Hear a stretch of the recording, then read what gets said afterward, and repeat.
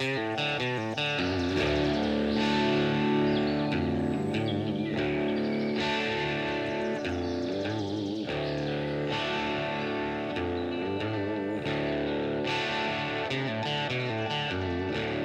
for tuning in. My name's Andre Servin, and you're listening to Off the Roost podcast, brought to you by Off the Roost Custom Calls, turkey calls for the serious hunter. Join me and my co-host, Paul Murdahl, as we delve into the world of the wild turkey, covering everything from calling tips and tactics and hunting strategies to the latest equipment available, featuring interviews from special guests and custom call giveaways. We'll do our best to keep you up to date on this obsession we call turkey hunting. We appreciate you joining us. Now let's get on with the show. Welcome back, everybody. You guys are listening to the Off the Roost podcast, and this is episode 10. As always, I am here with my buddy Paul, and we got a real treat for you on this episode. But before we get into that, Paul, how's your day going? It's going. Found out I got my Mississippi tag last Friday, so we got that going for us. Yep. So I'm just going to work some time off from the boss man, and we should be there. Nice. I know you were a little concerned maybe if you weren't going to get it, but yeah, looks like you got it. They were actually supposed to come out on Thursday. So okay. I was sitting around on Friday, and I was making plans to possibly go to Alabama instead. And when I was looking through all that stuff, the email came through on my phone and said, "Congratulations." Dude, that's awesome. Yeah. I always get a little nervous, when there's like some sort of lottery thing like that. And then you get a little bit used to every now and then when you're getting picked.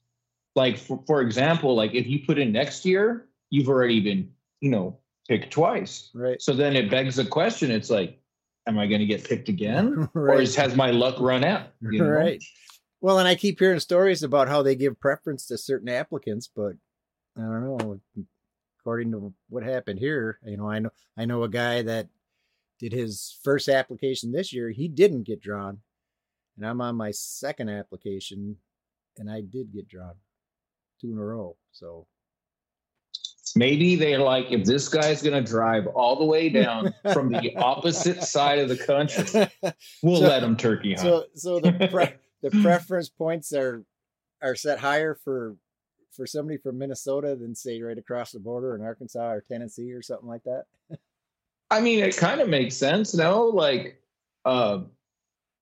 somebody right next door, man, you're almost local. Like that's how I feel about Wisconsin. When we go and hunt there, it's like right next door. Chances are somebody coming from Minnesota is going to stay for just longer than just the weekend.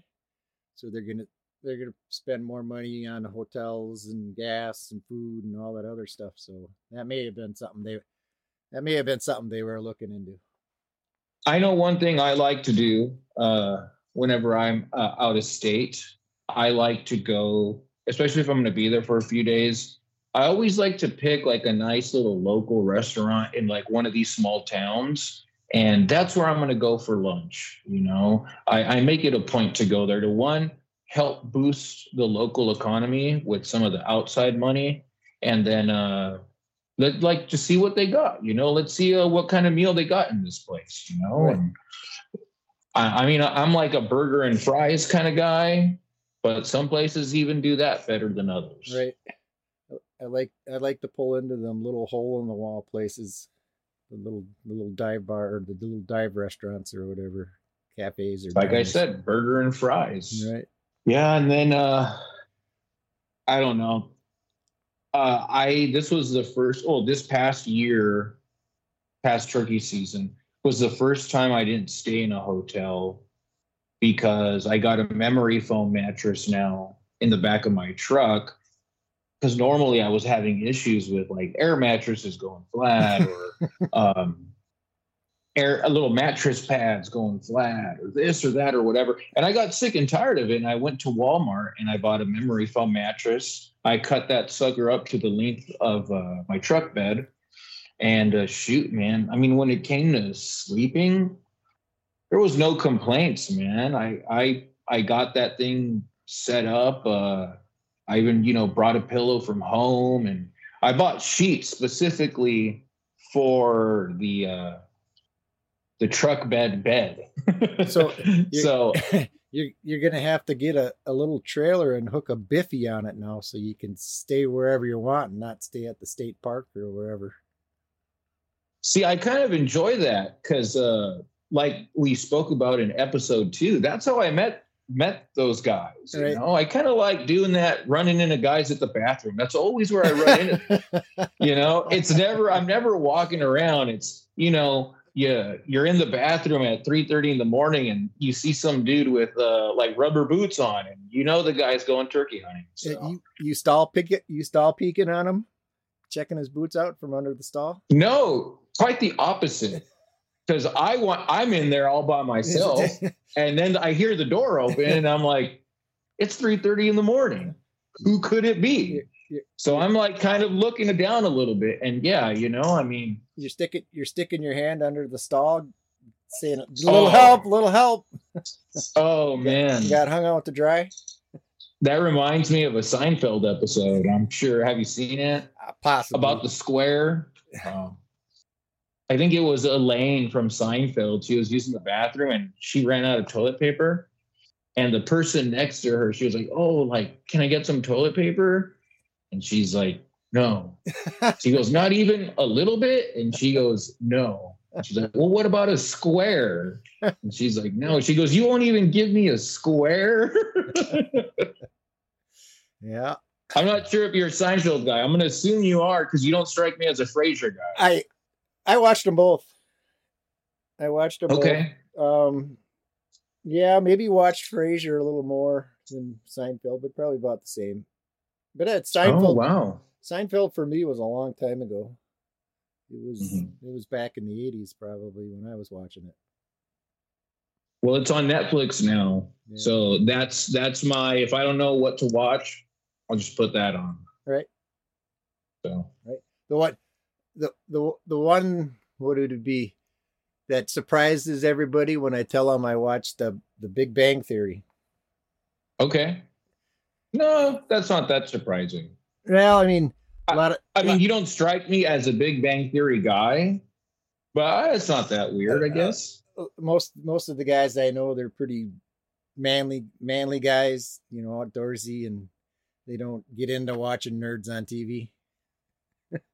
No, yeah, there's I mean, I'm not gonna lie, I've never watched the show. You've never watched it? No, I mean, I maybe saw like half of an episode before changing it, but like, I don't got a problem with it, Yeah. Cool, man. Well, let's maybe head back into the turkey department. Yeah, there we go. So what do we? Should we get into the call giveaway here real quick? Oh, I do want to touch on that, but before I do want to say that I did end up going scouting. I know me and you've already spoke about this, but I did end up going scouting the other day. It was like 50 something degrees, and man, it was a good time. I was just like kind of picking apart these bottoms, and in hill country Minnesota, just these bottoms where over the years I know I hear the birds down there. I have an idea of where they're hanging out down there. But with prior years in season, I didn't want to go in there and screw everything up. So I always played it pretty conservatively for the most part. But in particular, last season, I discovered this flat down there that I quickly passed through it chasing a gobbling bird. But when I found it, I was like, oh man, this is like flat, open, and it's hidden. So I know, I'm like, those birds, this is when they go quiet and you don't know where they're at. I'm like, this is where they're hanging out, is on this little flat right here. So I made sure to go down there right now in the off season and just pick that area apart. So come season, I I will know a little bit of the layout down there. I don't want to say fully, because I don't know. Certain things happen too. What I also like to do in those situations is I pick out certain trees that are good for sitting at. And am I going to sit at them? No, maybe not, probably not. But in the chance that you do hear one down there and it's hanging out in a certain area, mentally, you already know, hey, there's this double tree down there with some decent cover, and you go straight to that tree. Right. And then I would imagine, getting down there and getting familiar with the area, you'll, instead of just stumbling down there and looking around and saying, all right, so this is what it looks like, you'll already have in mind, where you're going to be heading, and you'll go down and you'll be able to get in there, you'll have your access planned, and it'll keep you hidden as you're getting in there instead of, oh, here I am, stomp, exactly. Stomp. 100%. And I even did that while I was going down there, was access. How am I going to access this? What's the easiest way to access this? Unfortunately, it's kind of weird. This, and I'm sure maybe you've noticed this too sometimes, the top's actually kind of thick. And then from the top to the crest is like really thick, man. And with briars and all that stuff.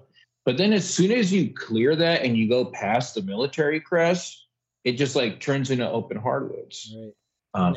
I think that's probably due to the difficulty of logging the side of the hill like that. So they probably cut the top and the bottom and leave that stuff on the side. It'll get mature. Well, like I was saying, because it's kind of hard to access, I think that's why this little bottom area is nice, secluded, open hardwoods. They'll cut the top, they'll cut as much as they can. And then, I don't know. I mean, I think you told me they kind of leave the bottoms alone, right? For the most part in Minnesota. As far as for logging? Yeah. It's all access. It's just, I think they'll cut the bottoms and they'll cut the tops, but it's just getting the logs and stuff up and down the side of the hill. I think it's a little more difficult in their equipment and stuff. So I don't think they bother with it so much, especially in the management area. They probably figure, all right, this is our mature growth forest, and then they'll manage everything around it according to what, they've got. What their plan is, all right, we want so many acres of mature forest and so many acres in transition and stuff like that. So I'm sure it's all figured into it.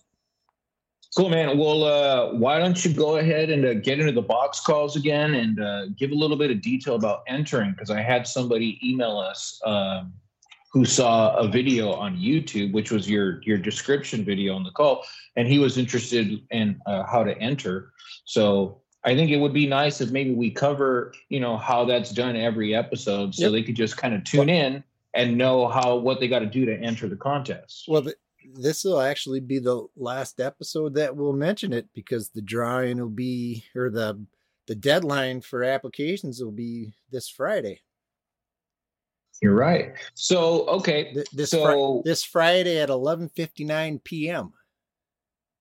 So after the final has been done, we're not going to say who the winner is until the 6th. That would be Wednesday, correct? The following week. So that we're going to stop the application. No more entries after 11:59 p.m. this coming Friday. Okay. And then we'll go through, we'll take everything, and then the following episode, the next week, then we'll do the Google number generator, and then we'll find out who the winner is, and we'll announce the winner on that one. Okay. Well, so there you go, folks. That's how it's going to be done. But Paul, why don't you go ahead and give some details? Yep. So, if you've been watching, we got the walnut and catalpa box call that I'm offering. And I will be getting up here in it. By the time this comes out, they probably already will post it, but I actually got the calls out this weekend in the woods and got away from the microphone, so you can get a better idea of what they actually sound like in the woods with some ambient noise around, instead of in my little dungeon here, standing right next to the microphone, ripping on them. Yeah, that's good. So, and we're gonna play a couple of the clips here. And we might as well get to that right now. And so the first one we're gonna play the walnut.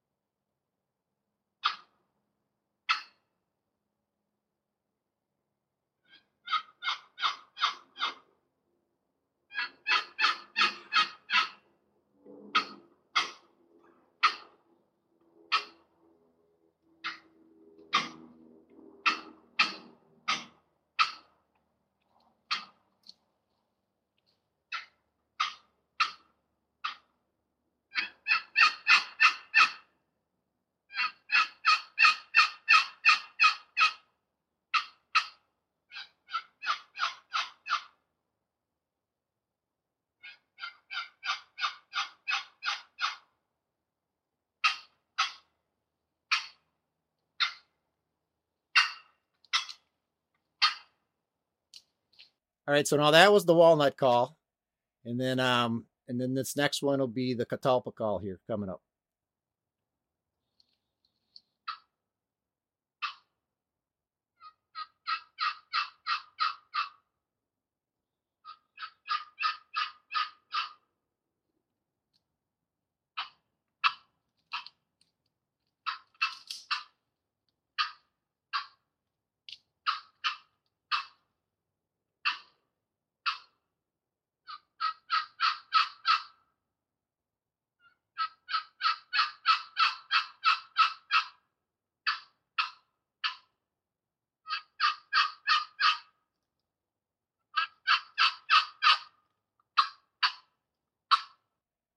All right, so there you have it. Those are the two calls that we're offering. So what you got to do is you got to answer the question, and the question is, Andre played the guitar on our intro.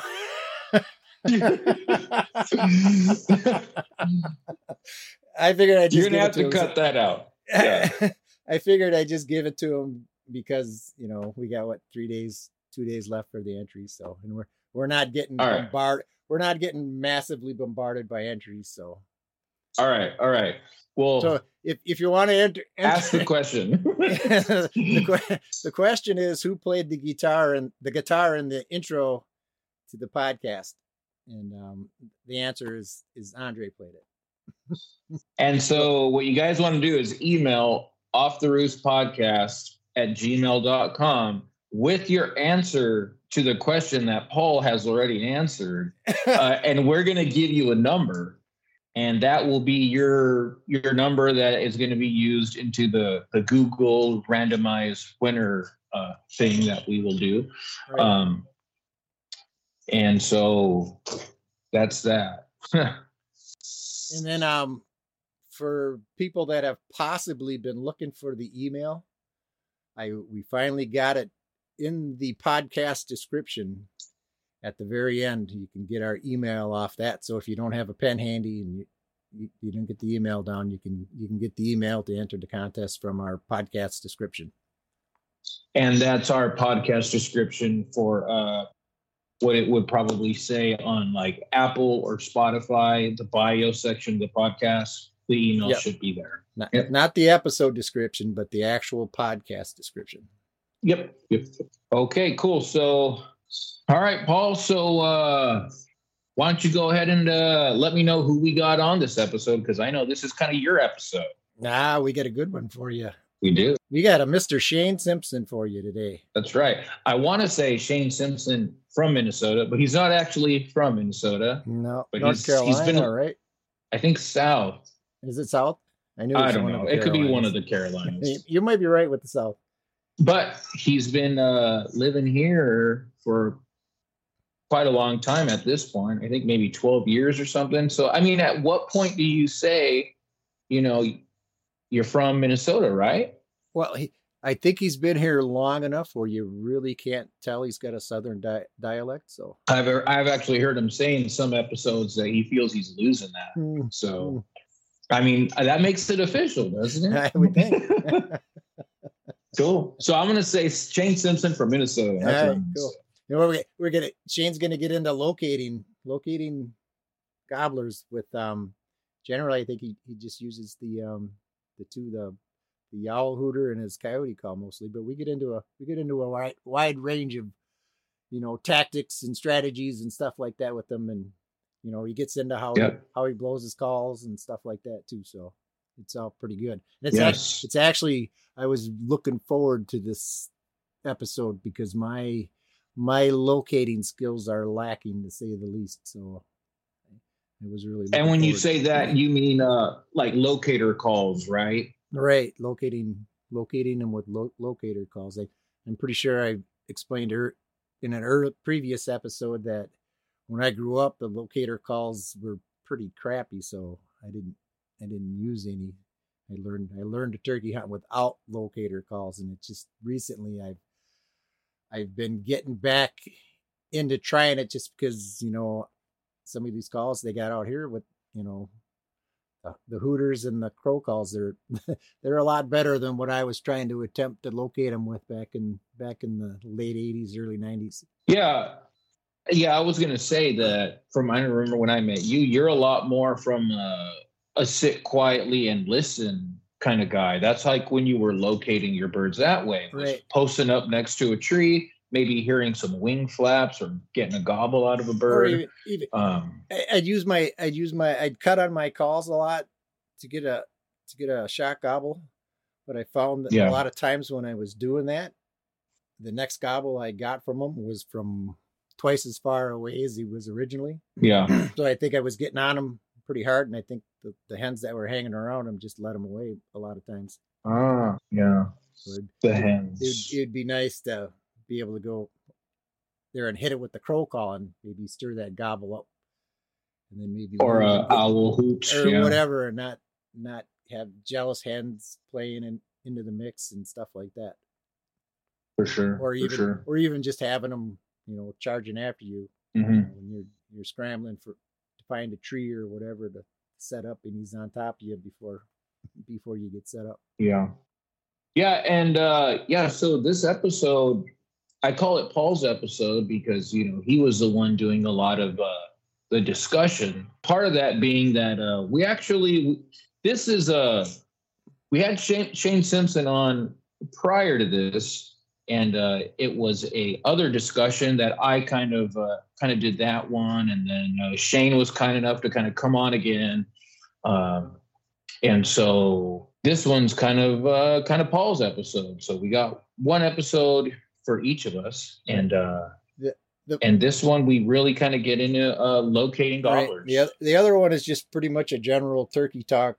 We just kind of go into a wide range of things. And this one, after we got off with him the first time and we started thinking about it, it was like, he's the hooting champion or whatever, or tied for whatever for hooting.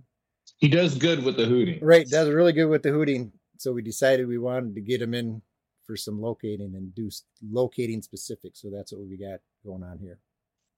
Yeah. And, Shane's one of those guys that we see often with most turkey hunters that we get on here. We think we're going to talk to these guys for an hour and it turns into 3 hours. Right. Now, so I had 3 hours of an episode that I had to edit and go through. And so I was able to cut this down to about an hour and a half, I think, of keeping it on topic of what we're discussing. So really, you guys are in for an hour and a half of locating gobblers with Shane Simpson. Yep. So I guess with all that said, time to dive into it. Let's get into it. We're here with Shane Simpson. Shane, I know you've been pretty successful in some calling competitions, and I'm a little unclear exactly what your titles are. Why don't you run through? I know you're pretty good with the owl hooter, and you've runner up, or what have you accomplished? Well, I've won a lot of Minnesota's owl hooting competitions, and in other states as well. Iowa, Ohio. I think I won one in South Carolina. I won a lot of turkey calling contests in different states, and then in Nashville at the Grand National Calling Championships, I placed in the owl hooting like 4 or 5 times. I think it's 5, and I tied for first year before last, but lost in the call off by a point or two. So I was a co-champion for about 3 or 4 minutes. Who were you co-champions with? Having a brain fart here. Gosh, I know his face and I know his name. If you hadn't asked me, I wouldn't have told you. But you know how it is. Gosh, that's gonna kill me. It'll pop up in my head in a little bit. No biggie. We can. I know him. I see him every year down there, and I talk to him often. I'm just drawing a blank. His name's escaping me. I'm getting old, man. That's what it is. You and me both. Hey, since you brought it up, I was curious. What's going on with Minnesota, because we don't have a calling contest anymore, right? No, and part of that is where they have the convention. I just got a postcard in the mail today for the Minnesota State Convention, NWTF convention. The banquet, right? Yeah, it's their state convention. It's kind of like the national convention, but on a much smaller scale. And it's a pretty cool event to go to. You know, they have, they used to have all kinds. They have outdoor vendors and stuff, and then they'd have a live auction and, the dinner and party and all that good stuff. But they have it up in Alexandria. They used to hop around the state, be in Rochester one year, or Mankato, and then St. Cloud. And somehow they got a deal at a resort up in Alexandria, and they can't get a better price anywhere else. And so they've just been holding it there every year. But most of the turkey hunters and most of the people that go to the convention live in the southern half of the state. Right. They even did it one year when we showed up for the welcome party. They had you grab a thumbtack or a little push pin and stick it in the map where you from. And it was so many pins in the bottom. And I'm like, why are you guys having it way up here? It's a 2-hour drive. It's in the beginning of January. It's cold and snowy, treacherous driving. At least put it closer to where everyone lives, near the Twin Cities. And it's like, oh, it's so expensive down there to rent it out. Anyway, because of that, attendance for the calling contest, they used to have the state calling championships at the convention. Turnout dropped steadily to where the last time I competed, the last time they had one, I competed at, and there was 3 of us there. And I won the state championship, I think for like 2nd or 3rd year in a row. And so technically I still have the title in Minnesota because I haven't had one since. The reigning champ. Yeah. So from 2015 was the last time they had it. So since we kind of brought up the calling, let's talk about a little bit about locating birds. Hey, I thought this was my stick. It is your stick. All right. I thought I was in control of this one. Let it rip. All right. All right. So back into the trying to locate turkeys, Shane. So from your videos, it seems like when you're locating turkeys, you seem to be trying to be pretty mobile. You're going to locate multiple. Why don't you explain a little bit what you're looking for? As far as where you're going to call from, stuff like that.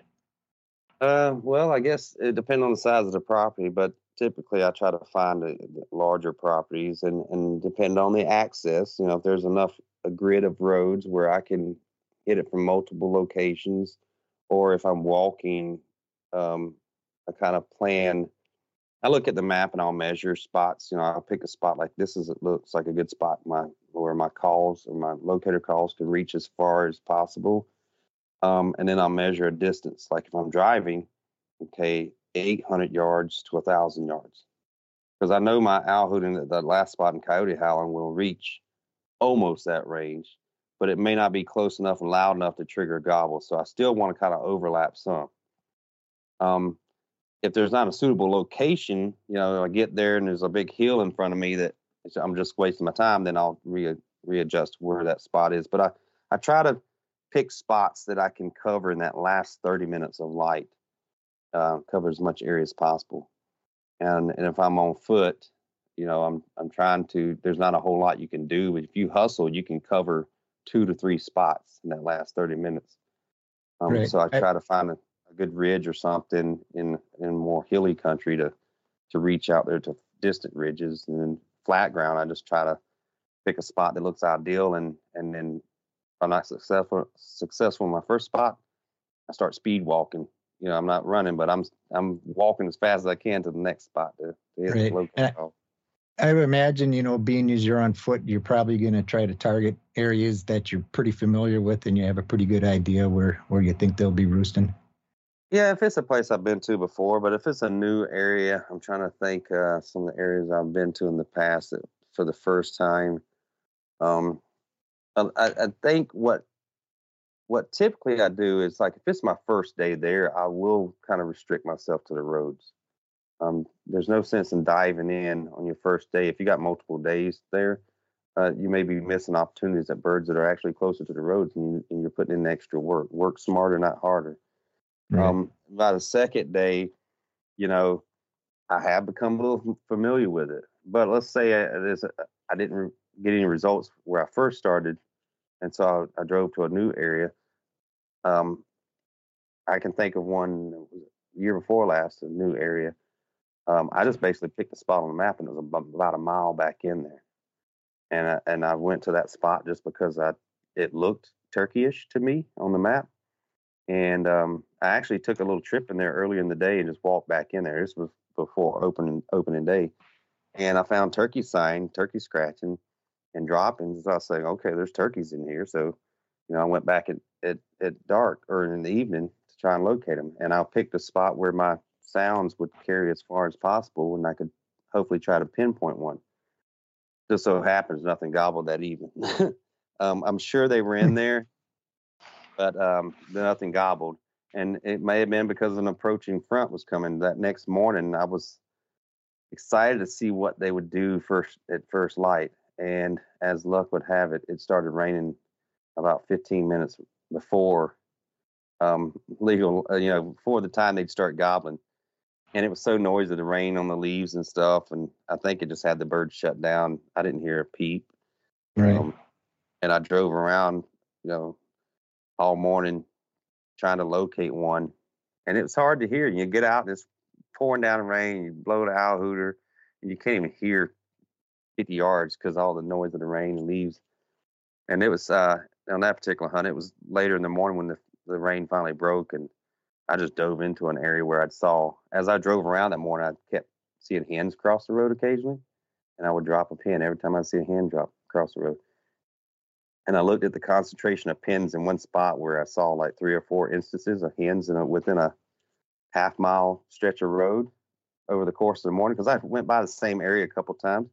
I said, you know what, I'm going to dive in here. I've seen like 3 or 4 hens cross the road here. There's got to be a gobbler in here. And I went back there, and first calls, I struck a gobbler. And then 30 minutes later, he was dead. Right. I'm curious, when you're doing this, how long do you give an area before you're like, okay, moving on? I'll probably do about 3 sequences of, whatever I'm using to locate. And if I don't hear anything, and if it's like particularly like kind of a new area that I'm not sure if there's birds there, I maybe don't want to invest a whole lot of time there. Cause like you were saying, you're running out of time. You got 30 minutes to do it. I'll probably give it somebody told me that if there's a bird there, they should hit it somewhere around like that second time that you do the locator.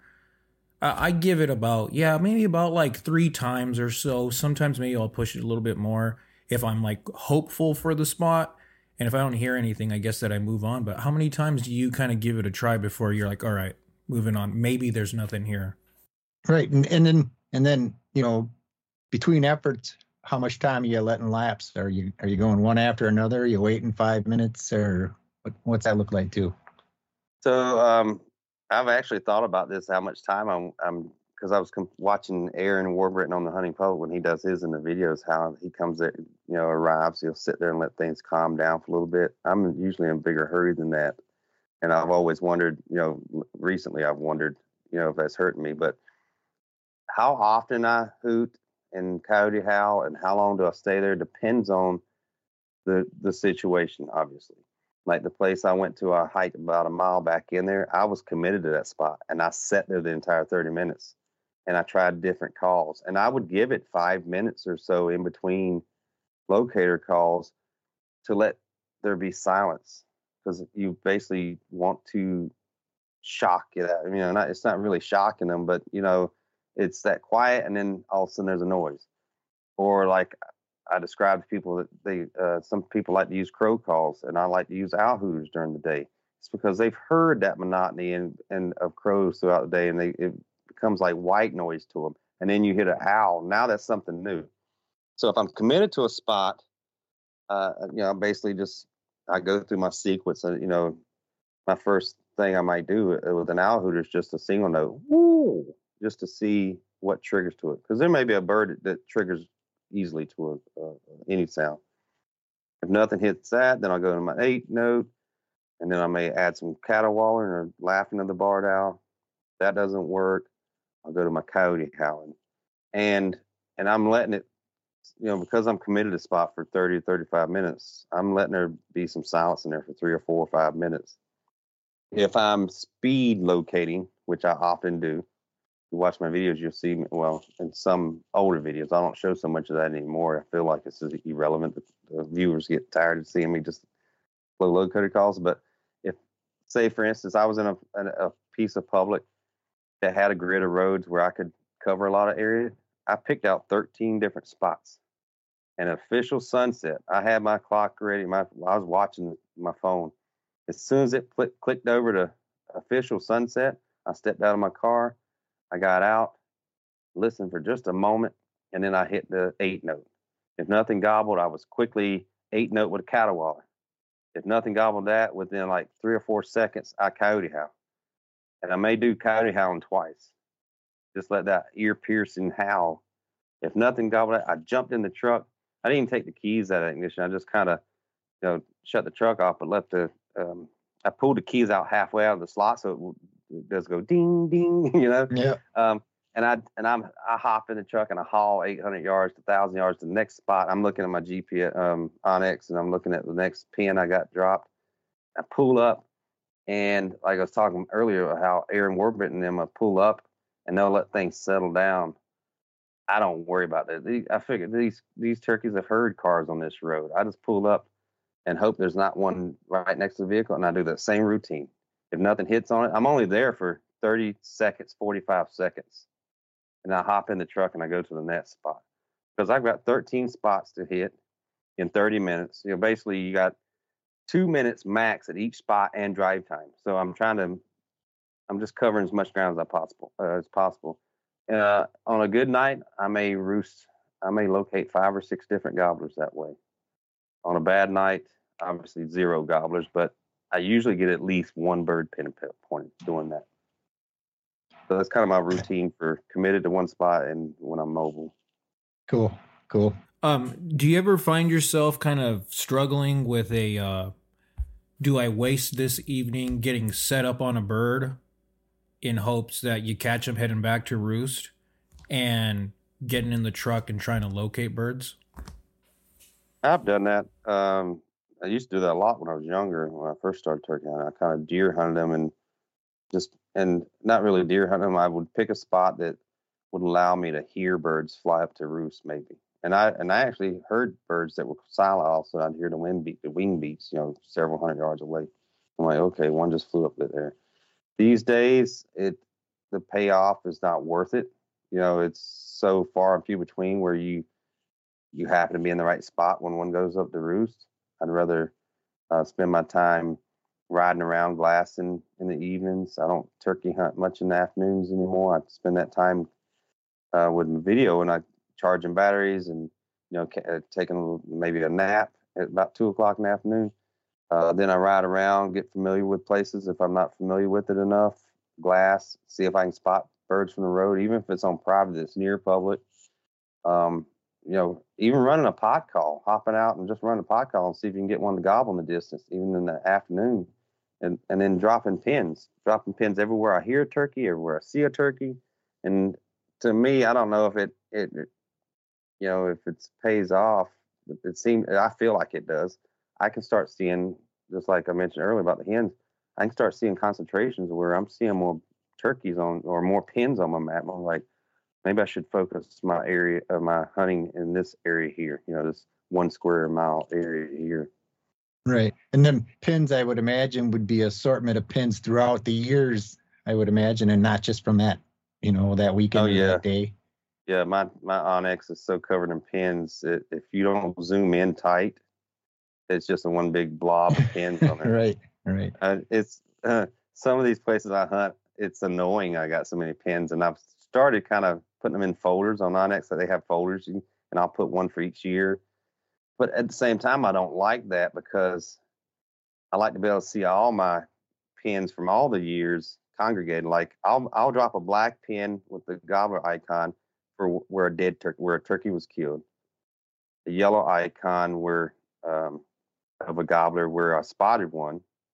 The hens are white, the gobblers are yellow, the live ones are. Any of the dead ones when we killed are black. And then a yellow one in a roost is where I located the gobbler. And so I'll see those concentration of yellow pin. Yellow pin sticks out. I know it's a male turkey. I can see that concentration of yellow pins and black pins. And I'm like, yeah, at a glance, I was like, yeah, this is one of my good spots. I should go try it out. Right.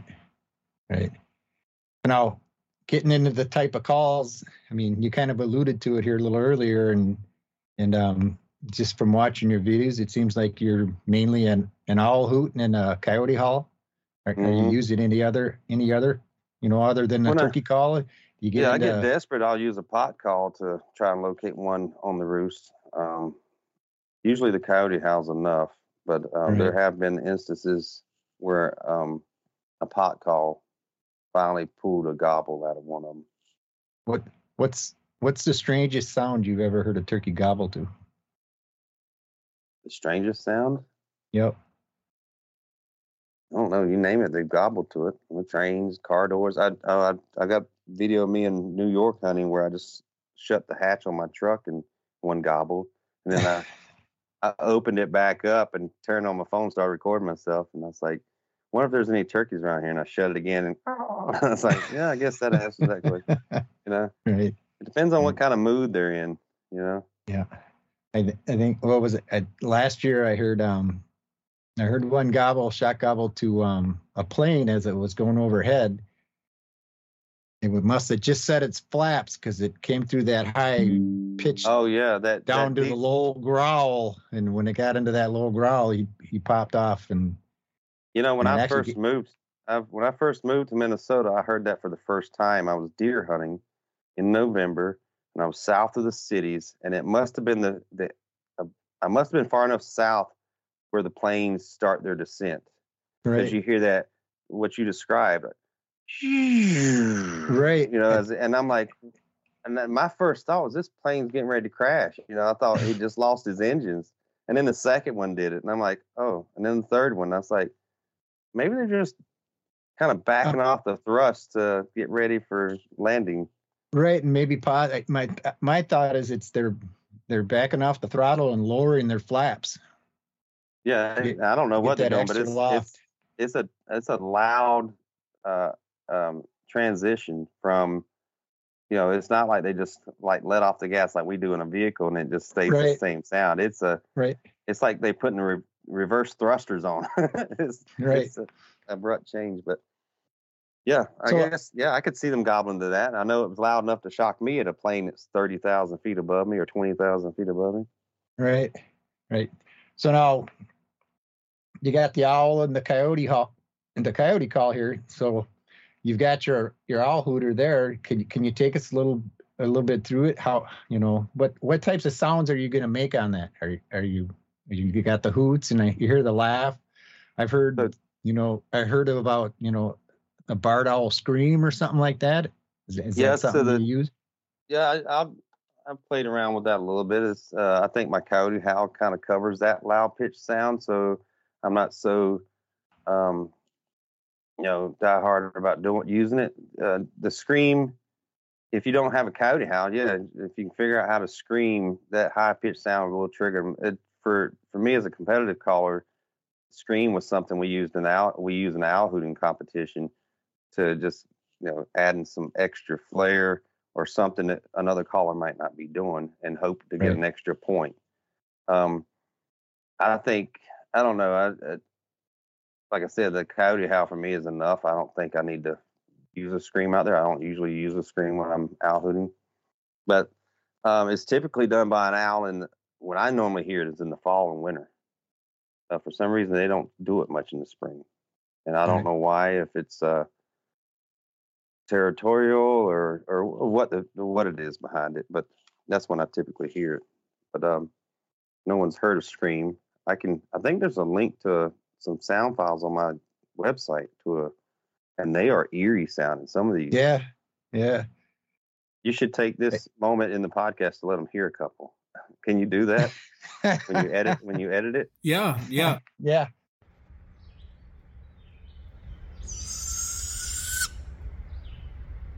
I was going to ask for those who may be interested, because you said you have it on your website. What's your website?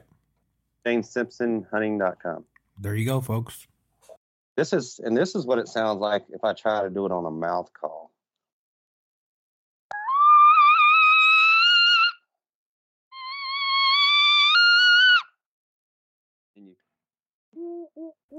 Yeah, I'm doing that with my mouth, but the owls typically what you hear after a scream, they go.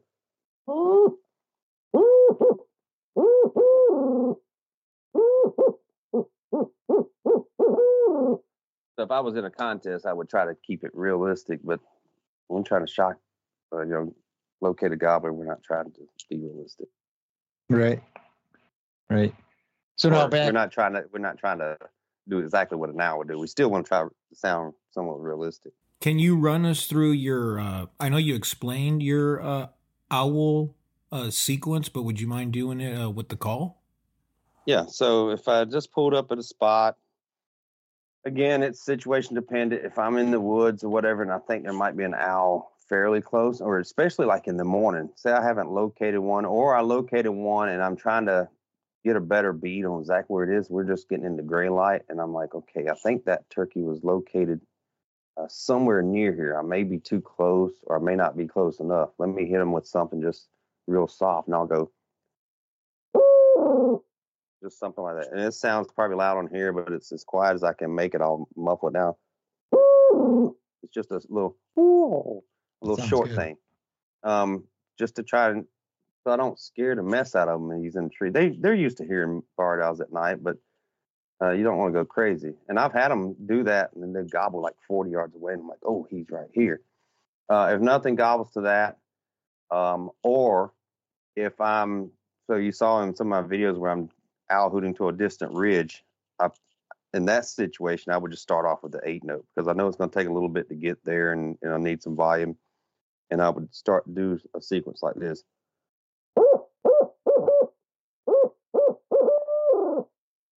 Now I'm listening. And what I tell my buddies that are usually hunting with me when we're listening is as you wait for that gobble, slowly turn your head or just kind of pivot your head back and forth. And when you hear that first little syllable of a gobble, rotate your head because you want to. What a lot of people make a mistake of, and I've seen this in action many a time when hunting with a friend. Bird gobbles and they point in the wrong direction, and I'm like, no, it was that way.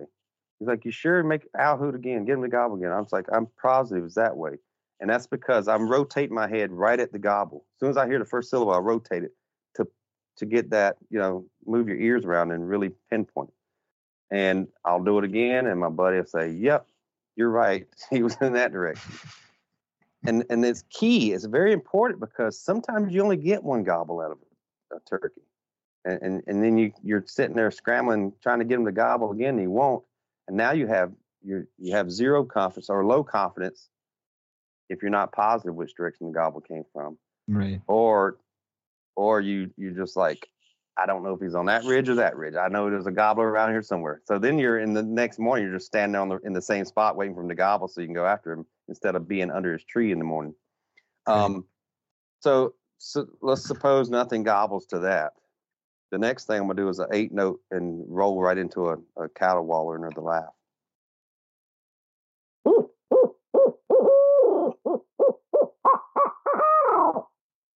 And I may not necessarily do an 8 note. It might have been what I just did. You can do variations of it, but I want to sound realistic so as not to alarm the gobbler and I probably overthink this. They're not that smart, but I think turkeys that have been around enough, a few years, start picking up on things. And right. so I would imagine pressure plays a big part into that too. Yeah. If there's guys running around the woods constantly blowing on them.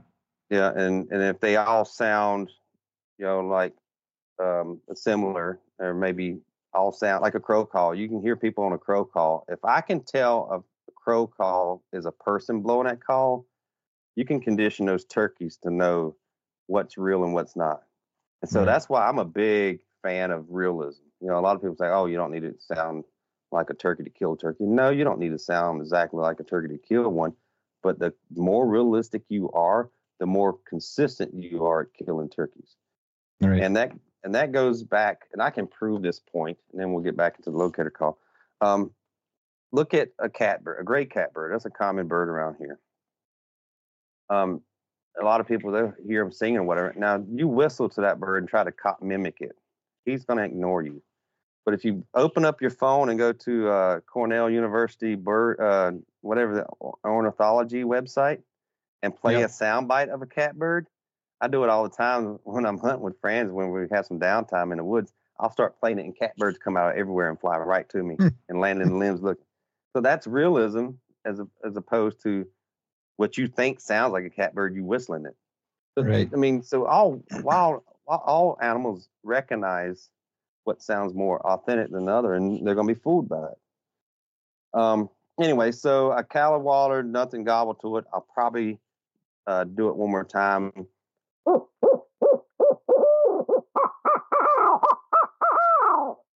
Now I've added like a little double caterwauler, and I've really gotten loud on that second one. Nothing gobbles to that. Then it's time to bring out the old coyote howl. And it's basically just the same call I call turkeys with. People market mouth calls for coyotes and market for turkeys. They're all the same. It's just once you learn how to operate it, you can do about anything on one individual call. Easier said than done, huh? When you compete in the competitions, you learn how to do these things. Right. So you say takes many years. You saying that's the standard call that you use? Yeah, this is the same one I'm using. When you see me coyote howl inside the road, that call's the same one I'm calling a turkey in the next morning. So what cut is that you're using then? This is a reverse combo cut. But reverse combo cut. So have you watched my mouth call mechanics video? I haven't personally. We're going to get into that a little bit later, though. Yeah, okay. It's a great video, man. So yes, a lot of people, they do that. They go on my website and they want to know what call I'm using. They buy the exact same one, and I'm like, you probably don't need to do that. You need to buy one that matches the cut for your airflow, whatever. And we'll talk about that later. But it's important not to necessarily buy the exact model. You maybe buy the same design, a 3-reed or whatever, but cut differently. Right. But anyway, so now I'm getting ready to coyote howl these turkeys, and it's basically just a really relaxed yelp, so it's real raspy, is my bark. And then if people have done a kiki run on turkey, the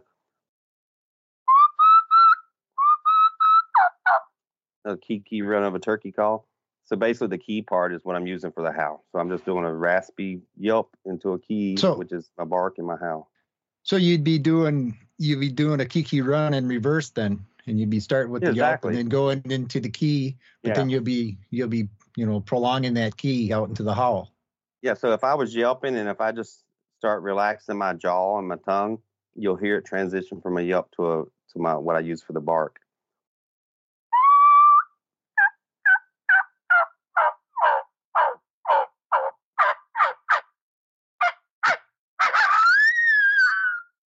So you can see how that yelp as I get relaxed. And then the key is just, I'm putting pressure on it and just like you take a blade of grass and blow on it and gives you that high pitch.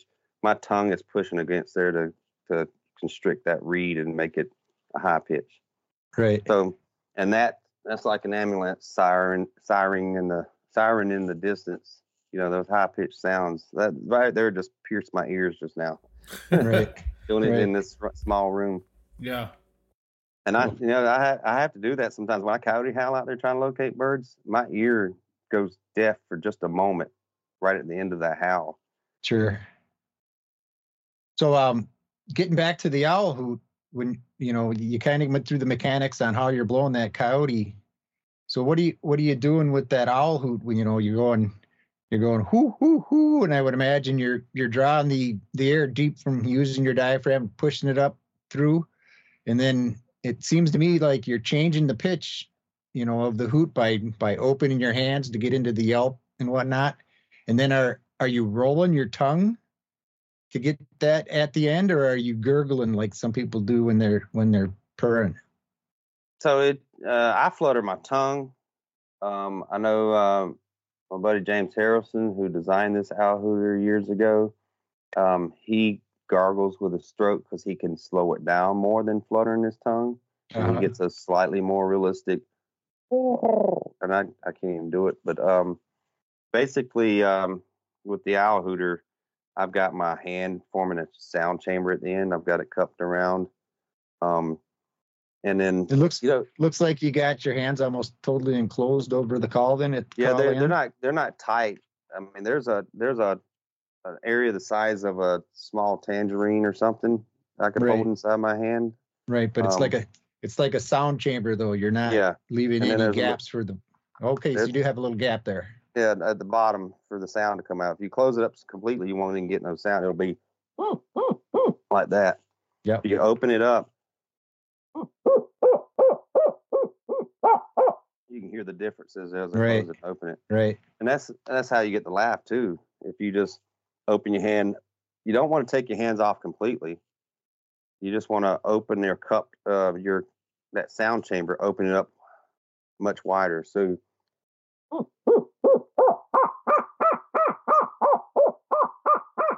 you can see how it changes just by how much. Now, if I took my hands off altogether,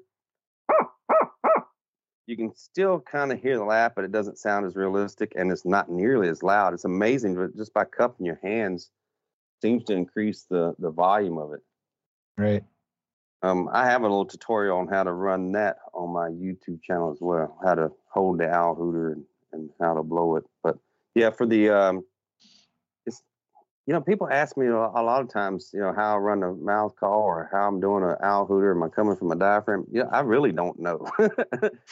I know that I guess it feels like it's coming out of my diaphragm because I can feel my belly muscles, abs tighten up. Right. Like I don't know, maybe like you're trying to force one out. Are you just blowing, or are you kind of wording something where you go hoot hoot hoot, or I'm just a short burst of air. And if you watch me run the owl hooter in the videos, you'll see my cheeks puff out in some, so I'm relaxing my cheeks, and all that controls the sound. So I guess I really don't. You know what? I wish I'd paid more attention to how I learned. I guess just doing it over and over the years, I don't even think about what I'm doing, but I've seen the videos of me doing it, and I say, oh, my cheeks relax at that point. So if you watch me go through it right now, this video quality is not that good, but you can see my cheeks are tight right now because you can't get a sudden burst of air if you're loose or your cheeks are loose. Yeah, you need to have that tightness, but you'll see my cheeks kind of bellow out when I do the roll because I want it to be softer.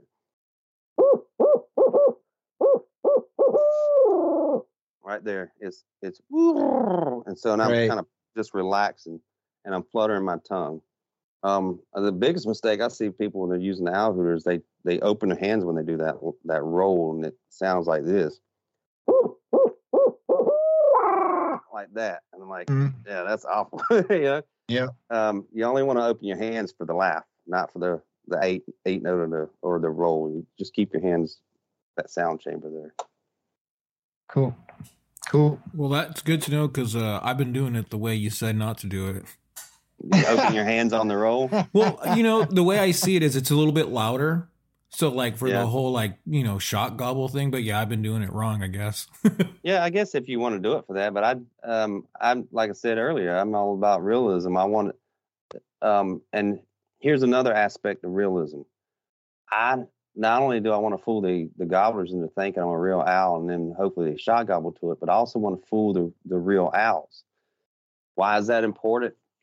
One, this has happened a number of occasions, but one that sticks out in my mind where it first kind of stuck was when I was hunting in South Carolina. I still lived down there at the time. I'd been trying to locate a gobbler that morning. Nothing had gobbled on the roost. Nothing had gobbled. And this was like 9 o'clock, 10 o'clock in the morning. And I was just walking along. I hit an owl hooter. I walked, 600 more yards. I hit it again, and nothing gobbled. But like 4 or 5 seconds later, another barred owl responded to me, and he was like 500 or 600 yards away in a distant hill. And right beside him was a gobbler, or nearby, and that triggered that bird to gobble. I was too far away to shot gobble him, at 9 o'clock in the morning, but the other owl heard me and wanted to talk to me. He was close enough to shock that bird into gobbling. So if you didn't sound very realistic, maybe it wouldn't have been enough to convince that owl to talk to you, and I never would have heard that bird shot gobble, and I would have just walked onto the house and hadn't killed that bird that morning. Right. So there's always benefits to being realistic. So I'm going to get into some of this audio here now that I captured, and I'm going to play it for you here. Okay. And I believe the first one here, or the first couple here, I believe you're in Iowa here, and the first one you're going to be locating with your coyote howler. Okay. So I'm going to play this here, and it's probably about 30 seconds long, maybe a little longer. So I'm going to start that here. All right. Right now.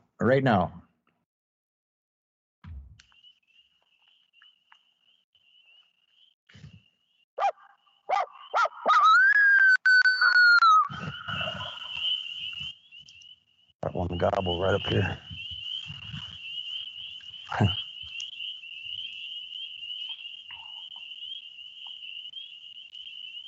He is on public. Oh, he's in a good spot too.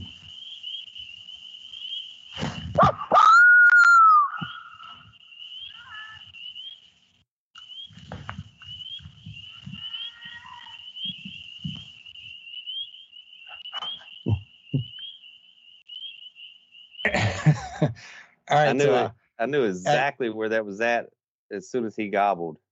Yeah, I kind of figured you'd catch on to it. So yeah, I think I remember the locating more than I do the hunt sometimes. All right. So getting into the realism part, the realism, I mean, the barks in that howl, to me, they sound incredible. And apparently the lady down the road thought they were pretty realistic too, because she was worried about her dog getting attacked by coyotes. Yep. And I'm always worried about doing those loud noises near houses.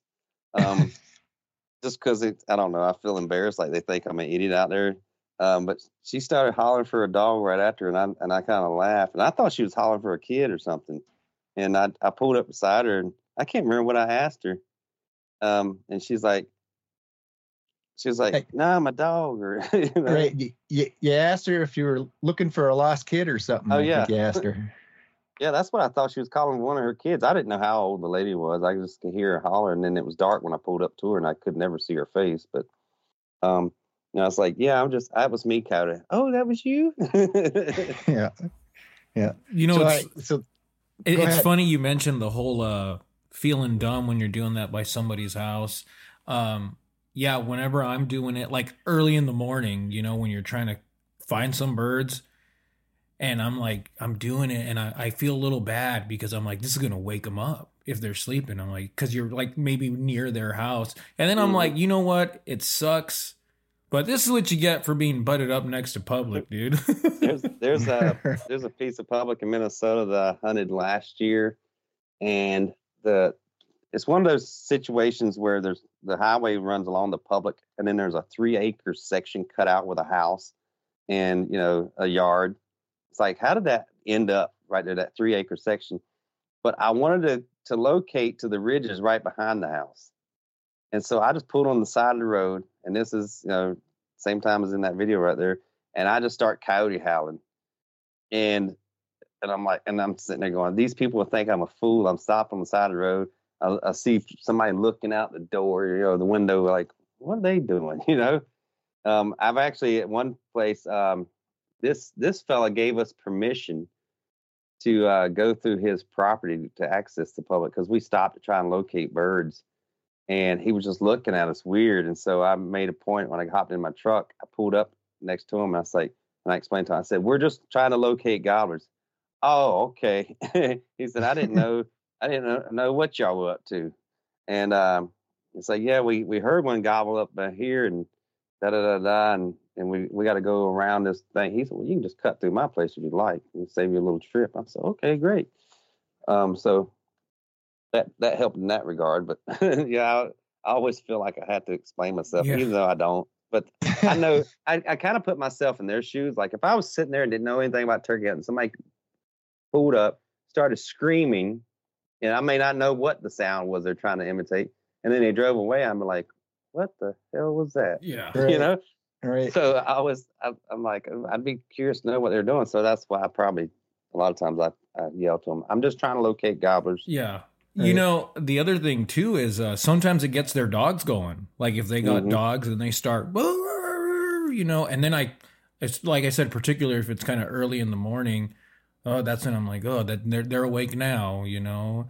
Or you get an old lady, or I don't know if she's old, but you get a lady yelling for a dog.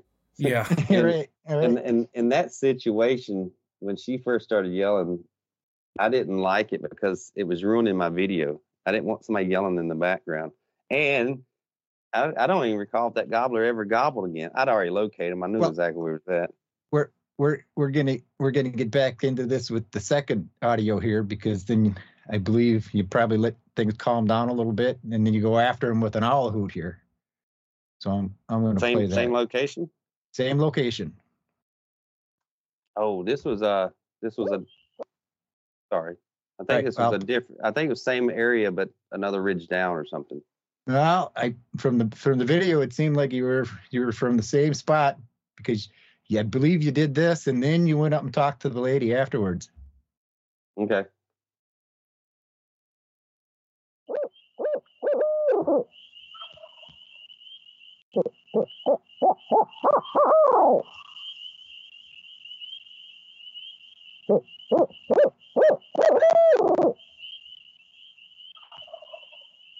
Okay, it's just a little bit more to the right.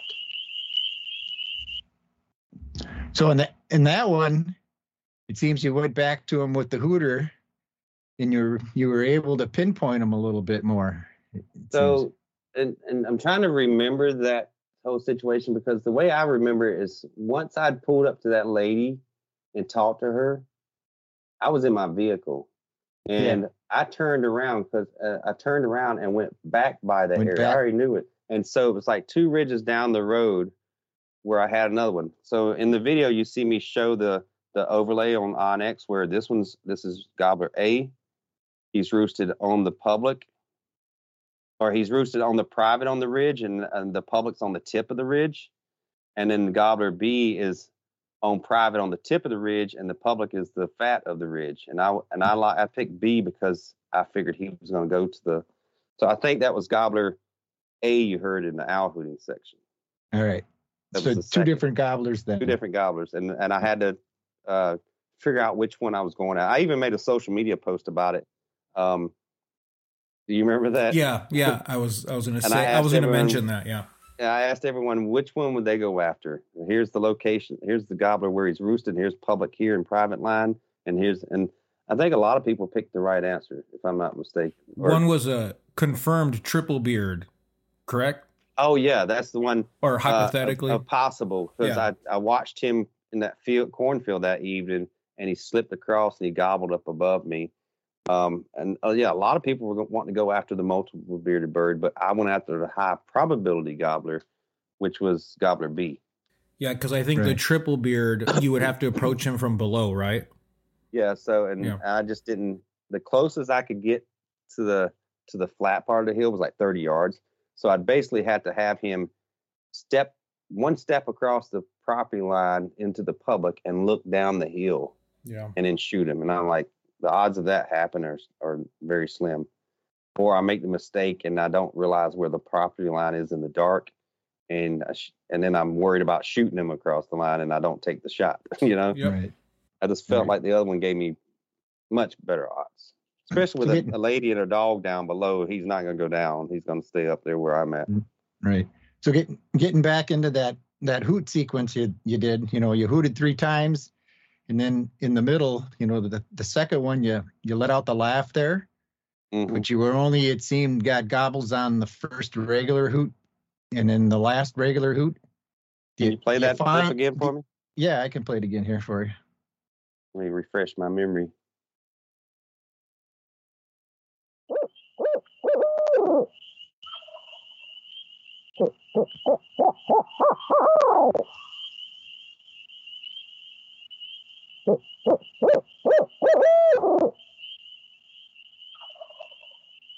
Okay, he's just.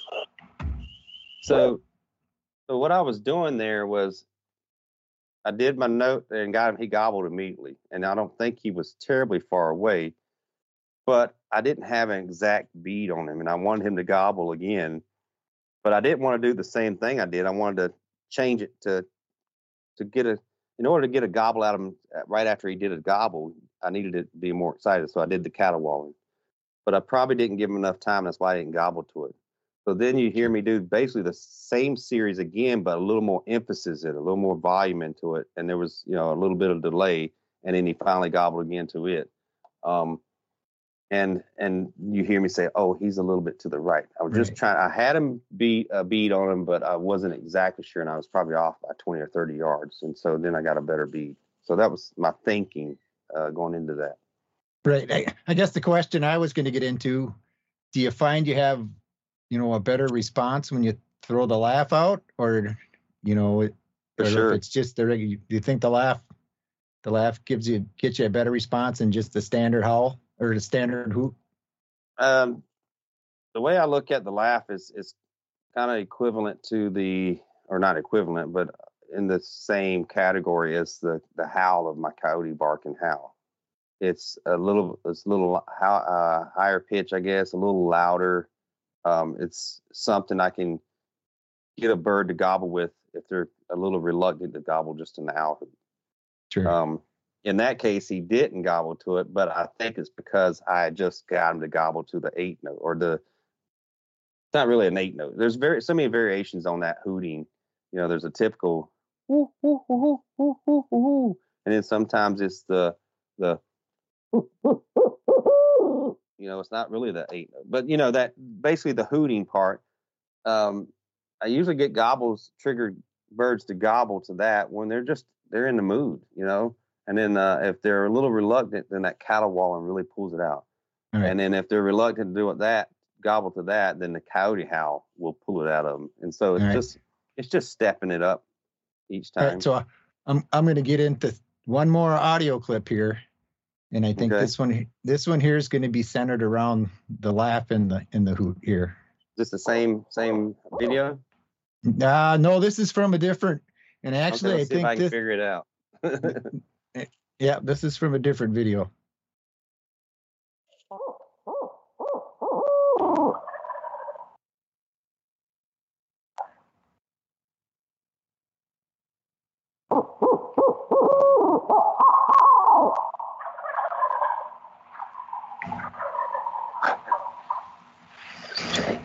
Oh, was that from a morning hunt when we're mother load of turkeys? Yep. That was from the mother load of turkeys. You were in there, and you had located them the night before, and you thought maybe there was multiple gobblers in there, but you weren't sure. And then you got in there, and you were waiting on them, and you decided to do some hooting to try to get a pinpoint on them. And that Jake yelping at the end gave that hunt away. I remember that one. I figured it would. that was pretty neat, the way the 4 or whatever, how many gobblers were there. They fired off, and then the Jake went yelp yelp yelp. Yeah. I thought there was 3 birds roosted, and I said that even before, I said there might be 4 in there actually, and then the next morning there was at least 20 gobblers around us. Gobbling turkeys, Jake's included. Right. I bet that at least 10 of them were adult gobblers, and the rest of them may have been jakes. Right. And it was kind of, why I captured it and whatnot, because you went through the first hoot and it was just a standard hoot or whatever, and I think you maybe just got the one gobble, and then shortly after that you did the hoot and you threw the laugh in there, and then the whole hillside, it sounded like it lit up. Oh yeah, and I can't recall. Was that first one a kind of a abbreviated 8-note, or was it? Yeah, it could have been. I can play it again here real quick. Play it again, like what I described a minute ago, where I start off a little soft and short.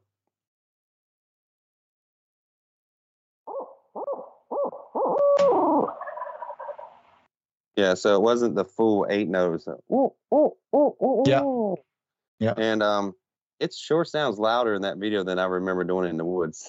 It probably just is louder than I think. But once I heard them gobble and I knew there was nothing right above us in the tree, then I callawallered, because I wasn't worried about spooking them, Sure. and triggered more to gobble. Cool. So, I mean, as far as calls, I mean, have you, looking on your website, I mean, crow calls are obviously popular because all the crow calls on your site are sold out. Oh, yeah. I think they're available. I just haven't marked them back in stock. Just haven't marked them back in stock. Yeah, we had the supplier that supplies the barrels or whatever. We were waiting on that to come in. Sure. So anyway, yeah, everything should be in stock here soon if it's not. Cool. Woodpeckers, have you, when I was down in Georgia, and met up with a guy down there and ended up hunting with him for, was it one day? And that morning we got a couple gobblers to come in, and he eventually missed one. But where we first heard him, we were kind of walking out of a spot and a woodpecker sounded off, and I was kind of talking to him, so I didn't hear it, but he heard the turkey gobble. He's like, "Did you hear that gobble?"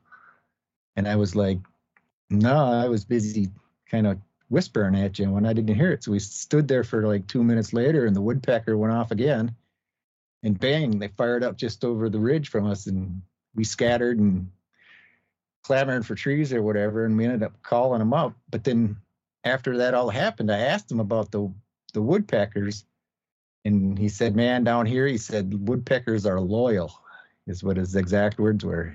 And it sounds like they use them quite a bit, or he uses it quite a bit, or at least relies on woodpeckers actually in the woods, and that's to locate his birds.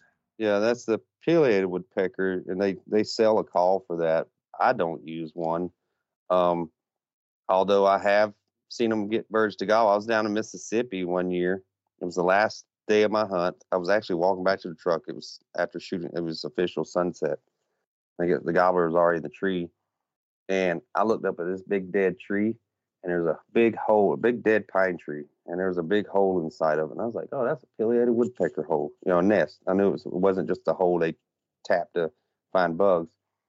And by that time, a pileated woodpecker comes swooping in and landed right there at that hole. and I got my camera. I think I had my camera. I got my camera on and start recording him. And by that time, he said, "Beep, beep, beep, beep, beep, beep, beep, beep, beep, beep." And then the bird sounded off like 60 yards away. And I'm like, "Holy cow, there's one roosted right here next to my truck." I should have hunted right next to the truck. Well, but I guess I guess if you consider it, I used to use I think it was the Primos triple threat, and it was, designed as a coyote call. It doesn't really sound like a coyote, per se, but it gets that really super high pitched shriek on it. I mean, it's yeah, you can pretty much use spine tingling as high as it gets, and I've used it, pretty good for finding gobblers. But what you can also do on it is you could do the woodpecker, the beep, beep, beep, beep, beep, beep, beep, beep, beep, beep, beep, and then you can use it for a peacock. Oh yeah, I know what the call you're talking. It's a little metal. The reed, if you look inside the reed, it's a little metal tube with a little teeny reed. They use They use it for rabbit squealers. They use it for. I bet they use it for a wood duck call too. I bet. Yeah, that too. We actually, I've used one for a barred owl scream in competition. If you just adjust it and play around a little bit, you can pretty much. And that's probably a good. If you can find one, probably a good thing to. If you can't do a coyote howl, just as a substitute. Well, I lost that one, and I have no idea where. But then I ended up buying another one here when I was in Mississippi, and it's on the same version, but it's more. It's what is it? It's the Coyote Rage, I think is what it's called, and I forget who makes it. I haven't heard of that. Flex Tone. It's a Coyote Rage. I have that one. Yeah. It's a little more mellow. It doesn't have the real super high pitched shriek. It sounds a little more like a coyote, but you can get it to do, the woodpecker and the peacock along with it. Yeah, I haven't had a whole lot of. I'm about to say I haven't had a whole lot of success with a pileated woodpecker, but I probably haven't given it a fair shake. I haven't used it a whole bunch. If I use something a few times and I don't get a gobble with it, I quit using it.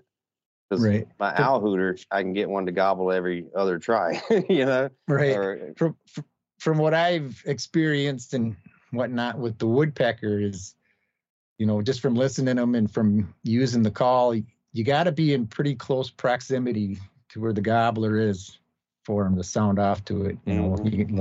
They're generally within 100 yards of where the gobbler is when the woodpecker goes off. I've had them gobble more to the pecking on the tree, and I don't mean just pecking for bugs. If you've heard them, most people don't realize this, that loud that is an actual vocalization, and it's not their mouth, but they're tapping on the tree to communicate with other woodpeckers. They found a hollow dead tree, and it makes that hollow thumping sound. They're not actually drilling a hole in the tree. They're actually communicating with other woodpeckers. And I've had gobblers gobble to that more than I have their beep, beep, beep, beep, beep. Right. There's a hunt in Iowa with my buddy Joel Perry from a couple springs ago. The gobbler was right behind a big tree, and he would gobble, and you just see his head come out. And we're sitting there, and I'm like, we're watching him, filming him, and all of a sudden you hear a woodpecker go pop, pop, pop, pop, pop, pop, pop, pop, pop, and he goes to that. I was worried Joel was going to try and take a shot whenever he gobbled. And I was like, no, just make sure he gets out from behind the tree. And then, the third part of that call, the peacock, I mean, that may have been something, that was in vogue, back in 60s or 70s. But well, down south, there's a lot of loose peacocks, it seems like. Is there? Yeah, I mean, people have them as pets or whatever, and you'll hear them. I haven't heard them. The only place I've heard a peacock would have been down in southeastern Minnesota when I was hunting down there, and it actually a turkey did gobble to it when it was sounding off. It was just doing one of the lone head. You just go and the turkey would hammer to it, and then he'd go around and the turkey would hammer to it. Of course, he was all the way across the valley and up the other ridge on private, and it was the only turkey I heard gobbling that during that time. So I ended up. Wood ducks are a good trigger for gobblers. Right. Yep. And I used to carry a goose call early on in my turkey hunting career, and that was because I had one for whatever reason. I think I bought it for a locator call, and I rarely used it. And I was trying to get one to gobble, and I couldn't get one to gobble. And I pulled out the goose call, and hit it, and got one to gobble. And the first time I ever tried to use it, and so for the next 5 years, I carried that thing religiously with me. I had it, my crow call, my owl hooter, my goose call. And I don't think I ever got another turkey to gobble to that goose call. And so I quit using it. And then some of these areas I hunt, sometimes I hunt near wetlands and stuff, and there's geese in the morning. They're honking in the evening, and these birds just don't gobble to them. I'm like, these geese down there are just making a racket, and they're not gobbling. But as soon as I owl hoot, they gobble to it. Where I hunt a lot up in north central Minnesota, they get a lot of sandhill cranes. Mm-hmm. And that'll fire them off every once in a while. Oh, I hate those things. They're just so they're obnoxious. loud. Have you noticed sometimes that so let's say you're trying to locate a bird or something, and when that bird gobbles, it's a little hard to hear because it makes the sandhill cranes start popping off? Have you noticed that? That'll happen to me in Wisconsin. I don't know. It seems like to me every time I pull up and I get ready to locate, and there's wetlands around in the area. Number one, they have those peepers, which I hate those as much as I hate sandhills, because the little frogs or whatever, they're making that noise. Yep. But I can pull up to a spot and there's water there, and I'll see some what do you call it, trumpeter swans. I'll see some geese and a little bit of other wild waterfowl. And as soon as I start hooting, geese decide they want to start honking and flapping and slapping the water to fly off. And I'm like, God, shut up. I can't hear those distant gobbles, Yeah. Terrible timing, especially when you're in that time crunch of that last 15 minutes of daylight and you're trying to find one for the morning. Cool. So Andre here, he wants you to get into a little bit about how you locate with a turkey call. Right? I don't have my pot call handy, but I have a mouth call here. I normally, you're talking about like turkey sounds, right? Vocalization. Right. Yeah, sure. So like you were saying, so you'll go from the owl to the coyote, and last ditch effort is. Yep. And when I say last ditch effort, when I decide to use it, I usually have to go open the back of my truck and pull it out of my vest because I don't have it like handy. Sometimes I do prepare for it, and I'll scuff it up and lay it on the dash in my truck and put the peg up there.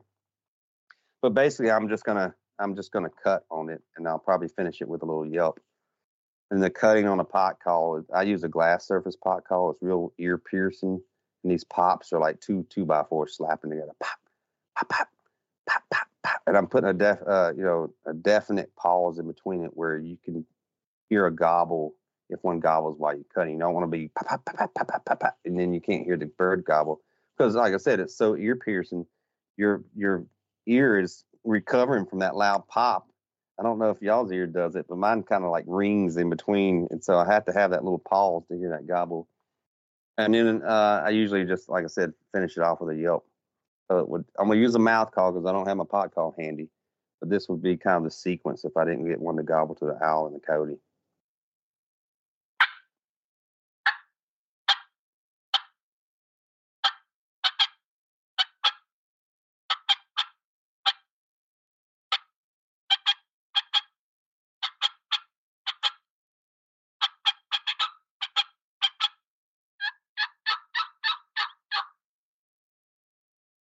That call is not bad enough, but it served a purpose. Yeah.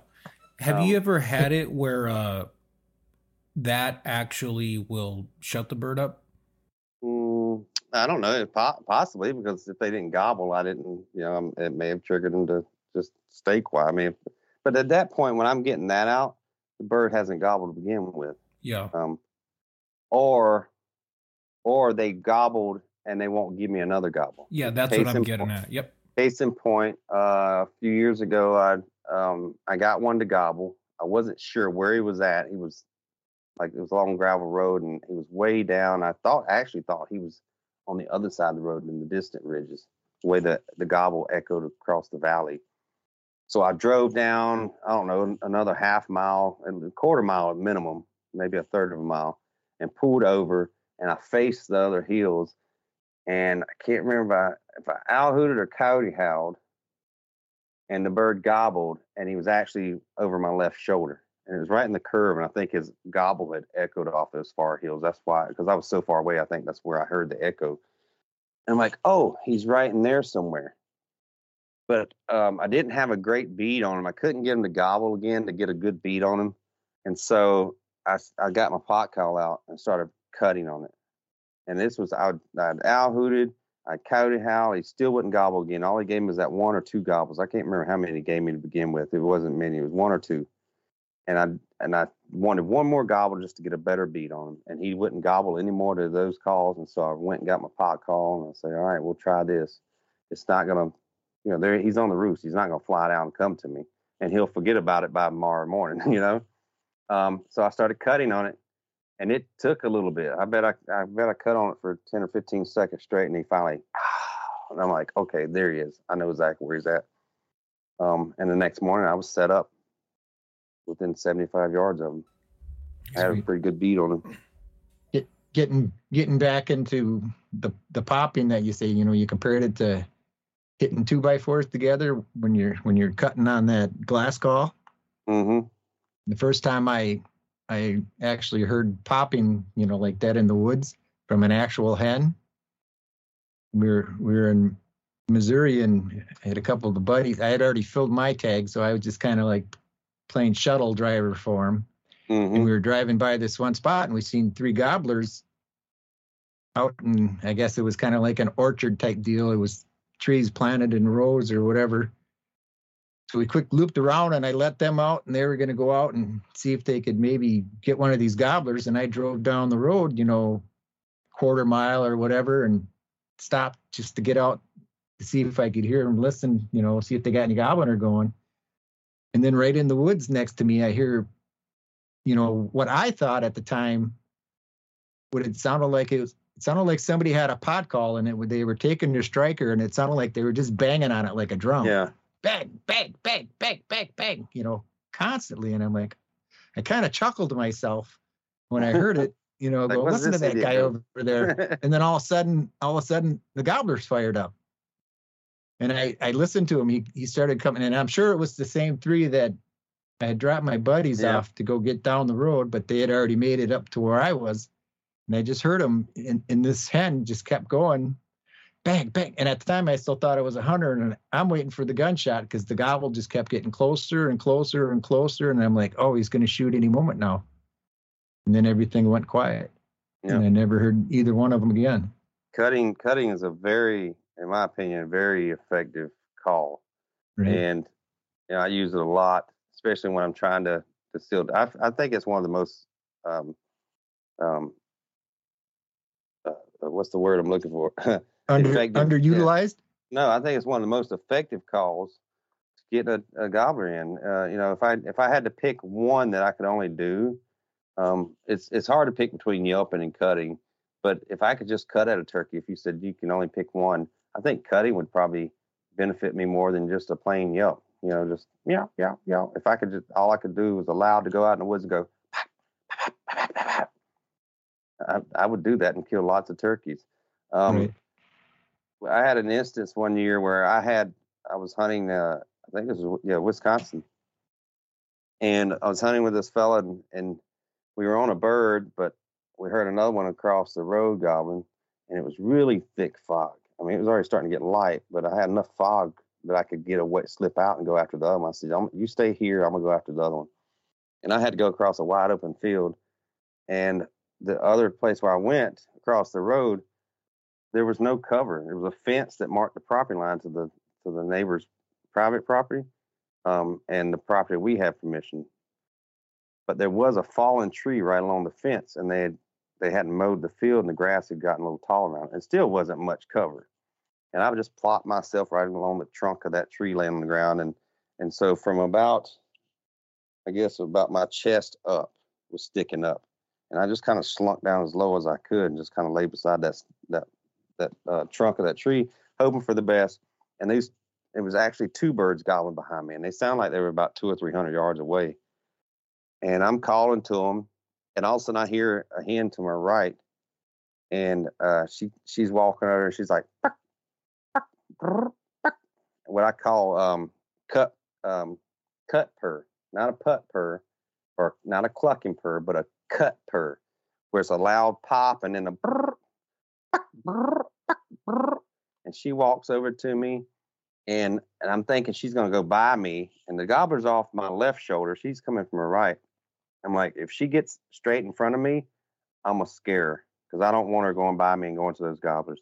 And she got right in front of me, and I just lunged forward like that and threw my hands up in the air, and she flew straight up in the air about 30 or 40 feet and came right back down and landed about 30 yards from me. And she just paused for a second, and then she started and walked right back to me. I mean, I just tried.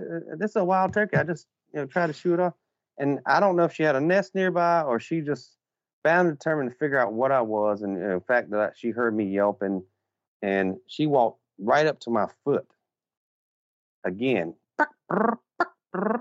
And I'd lunged at her again and scared her again, and she landed and she started, and I was like, heck, I'm gonna do it too. So I started to her, and she was doing it back to me, and those two gobblers over my left shoulder just started going nuts because the two of us were just cutting back and forth.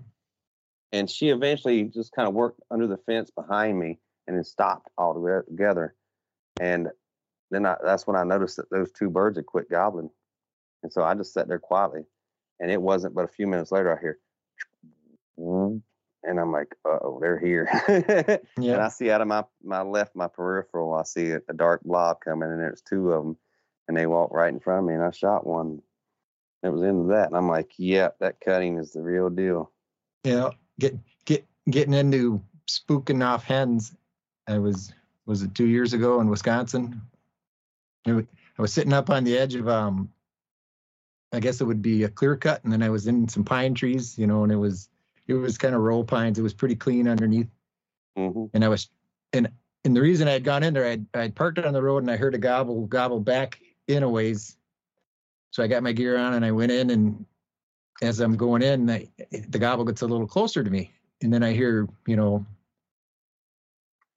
sure it was Jake's kind of cutting and doing whatnot, yelping just in the clear cut, just, maybe 7,500 yards away. I was in the woods, and the gobbler kept coming over, and he came over, and I called him, and he come to the edge of the woods, but I couldn't get him to come into the woods to where I was at. And it was getting close to roost time. So he kind of wandered off in the middle of this clear cut. And in the middle of this clear cut, there was just one island of pines that they didn't cut. So I'm like, all right, he's heading over there and he's going to roost. So it's about sunup or sunset. And, I'm done hunting, and I'm just kind of listening, and I'm thinking about possibly going back to the truck because I'm pretty sure I know where that gobbler's roosted out, and I'm already planning a way of how I can get over there and how I'm going to hunt them in this island, right? And about that time, I hear a little bit of a cackle, and I see this bird sailing through the pine trees, and it lights up in a tree, maybe 100 yards away from me, and then I hear pip, pip, pip, pip, pip, pip, pip, pip, pip, and I'm like, dang, that's got to be a hen over there. I'm going to go spook her out of here so she's not around in the morning. So I get over there, and I just get into where I can see them, and I'm like, oh, dang, that ain't no hen. I see the big long beard hanging off him, and he just jumps out of the tree and sails out of my life. I remember that story. Yeah. I was going to be all tricky and spook that hen away, and I spooked my gobbler away. Yeah, you'll have that. Yeah. So that I guess the one I'm really curious about is that hoot and stick, or the Harrison hoot and stick. Is that what you called it? No, it's the Hooks hoot and stick. Hooks hoot and stick. Yeah. James Harrison, he used to be with Hooks. He's he designed the owl hooter and then sold the design to Hooks. All right. And so now it's called the Hooks hoot and stick. The Hooks hoot and stick, and that's available on your website, I believe, along with a few others. I think there's is it an Osage, a walnut, and a burnt Osage. So what they do is they just take a torch or something and flame it, and kind of pops the grain out. So it's Osage wood. And then there's a walnut version, walnut wood, and then there's the synthetic version. The synthetic? Do you find there's, say like the Osage is a little higher pitched than the walnut, or are they all relatively similar?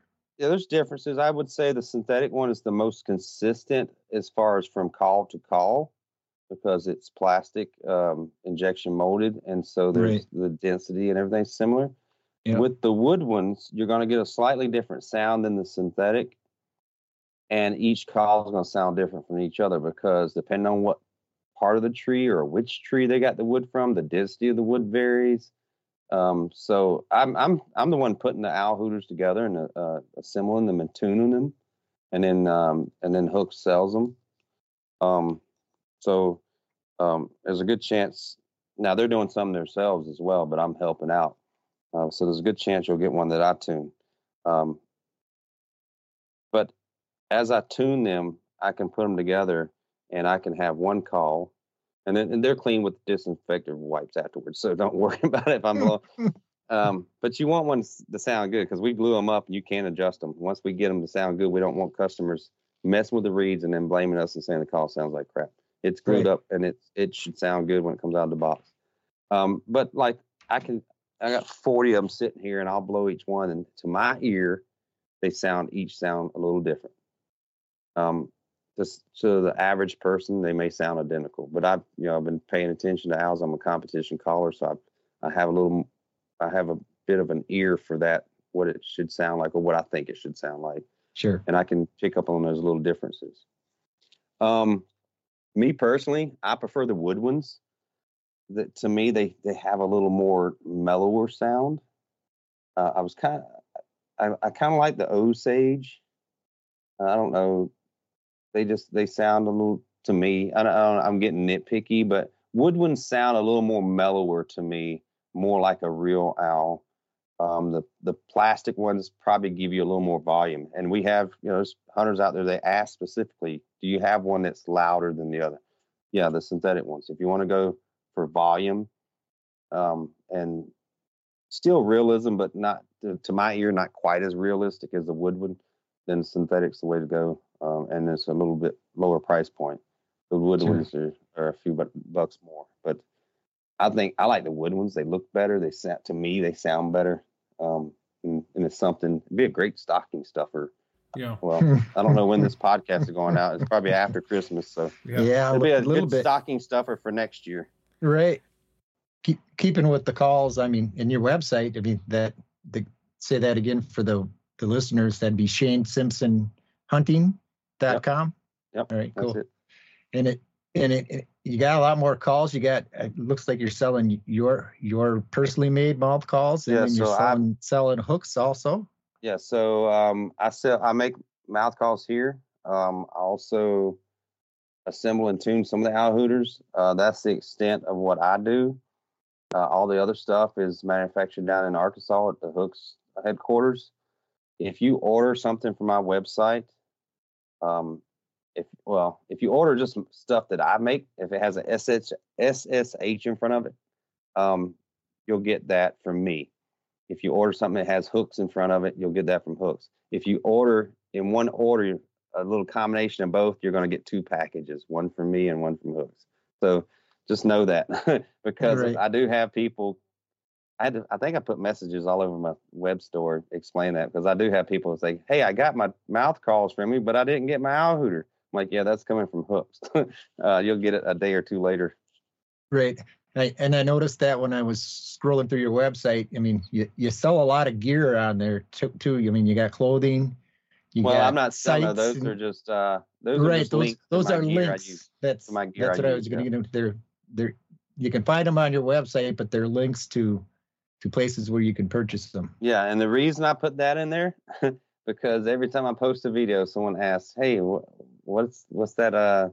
This you're using, or what's that?" Instead of commenting all the time, I just give them a link to my gear list and said it's all listed right here. What camera are you using to film your hunts? Yeah. Right. So then you also got the I guess the mouth call mechanics kit on there. Mm-hmm. And then that'd be something that you've designed and you manufacture then? Yes, I make those calls there. I used to have Scott Hook make those for me. He passed away last year, but I made when I first got into competition calling, Scott Hook was the one helping me figure out how to make good. I was a so-so caller, but I wanted to take it to the next level and get that realism, and he helped me figure that out. And he helped me figure out how to properly blow the call and figure out each cut. You have a channel in your air, and you can watch the video and it explains all this.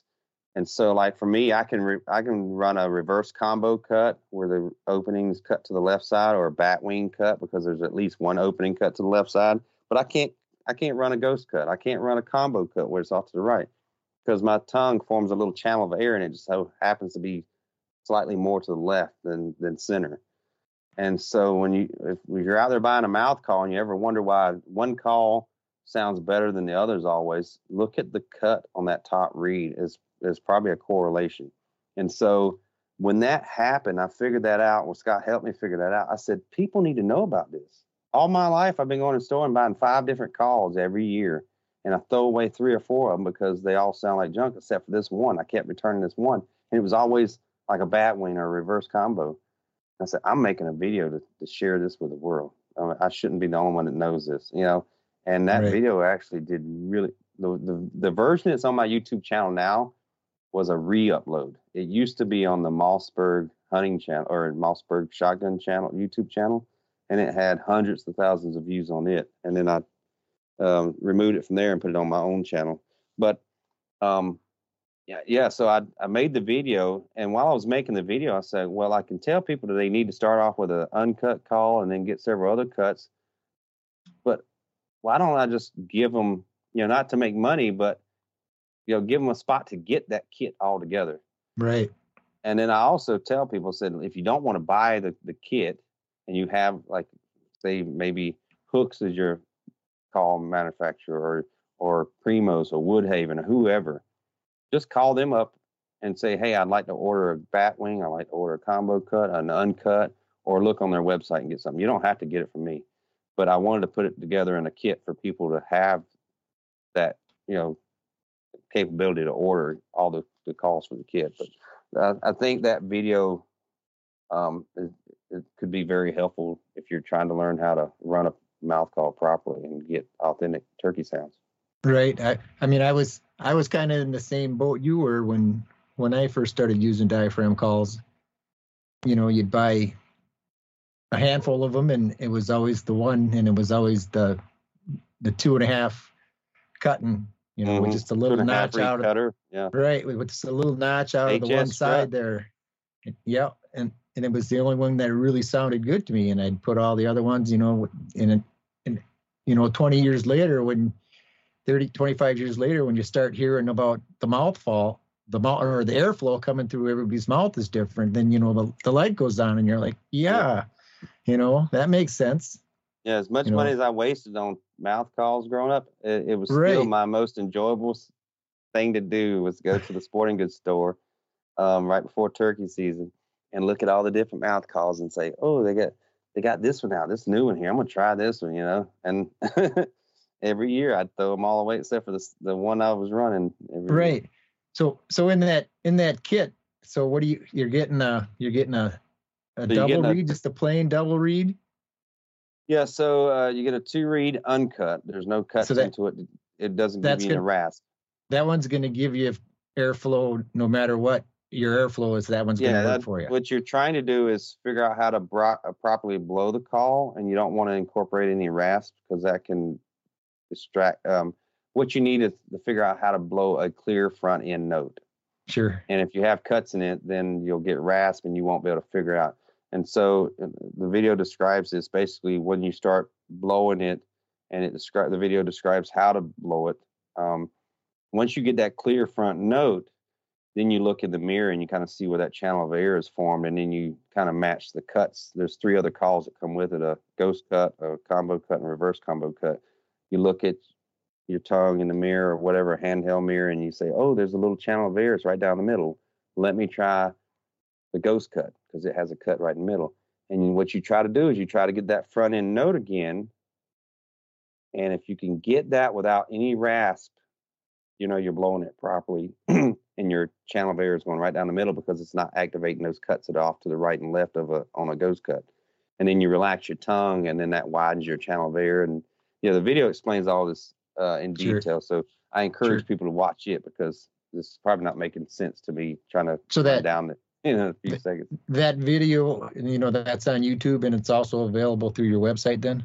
Yeah, so I think the link to the video is if you go to the Mouth Call Mechanics calls on my web store. I think there's a link to it. But if you can go on YouTube, you can just type in mouth call mechanics. It'll be the first video that pops up. Sure. There's a much younger version of me in that video. I've thought about doing a reboot of that video, making a shorter version and with older me in there. But you could actually, I thought about creating a new kit too. So what I would do is supply you with an uncut call and then a 3-reed uncut call. And then once you figure out your air channel, then you just cut the one to give you the cut you think fits you. Then you only got about 2 calls. Sure. But I think a lot of people just would rather not risk cutting their own call. They'd rather just have all the calls. But I feel like you kind of need the right scissors to cut a call. Like if you're using like something that like you take from like your mom, wife, girlfriend, whatever, something that she's using for like sewing stuff or something like that. Like that's going to be too big. Yeah, you need precision scissors, and those are going to cost you $10 or $15 right there. So you might as well just buy the kit with the pre-cut calls. Right. You know, good point. Right. I have these scissors. I had them for years, and they're still sharp. But I think that covers what I got in my brain, Andre. Unless you got stuff you want to get after. As much as I enjoying the conversation, I do kind of gotta dip out on this conversation. So I don't know if you guys want to keep on talking. I'm gonna talk too. My girlfriend told me it was gonna be. Said, "You're gonna be on there another 3 hours, don't you?" I said, "No, it'll be a shorter one tonight." Yeah, 3 hours. So yeah, this one's longer than the other one. So yeah, we'll just do it. We'll do a part 3 at some point. So you mean a part 7 and 8? You mean? Yeah, sure. We'll just do one once a week. These last 2 we're going to have to split up probably into 2, so that would be 4. So it would be a part 5 and 6. Oh man! Yeah, welcome back to part 5, everyone. No, I decided I'm just going to have to keep them a little bit longer. The late season is going to be split up into 2, an A and B, but I think I'm just going to edit this one, and it's just going to have to be like a 2-hour one, and it'll give somebody something to listen to when they're driving from Virginia to South Dakota or something. So. Okay. All right, Shane. Yeah, well, you have a good night, okay? All right. Thanks for having me on. Yep. You guys have a good one. Thanks for being here, Shane. Yep. Yeah. Thank you. Take care. You too. Yep. Thank you for listening to the Off the Roost podcast. If you enjoyed this episode, please like, subscribe, or whatever it is we're supposed to do. We greatly appreciate it. You can also follow us on Instagram at Off the Roost Calls and TikTok at Off the Roost Pod. Stay tuned for future episodes where we'll do our best to keep you informed and try to preserve the heritage that surrounds the elusive and sometimes mystical animal that is the wild turkey.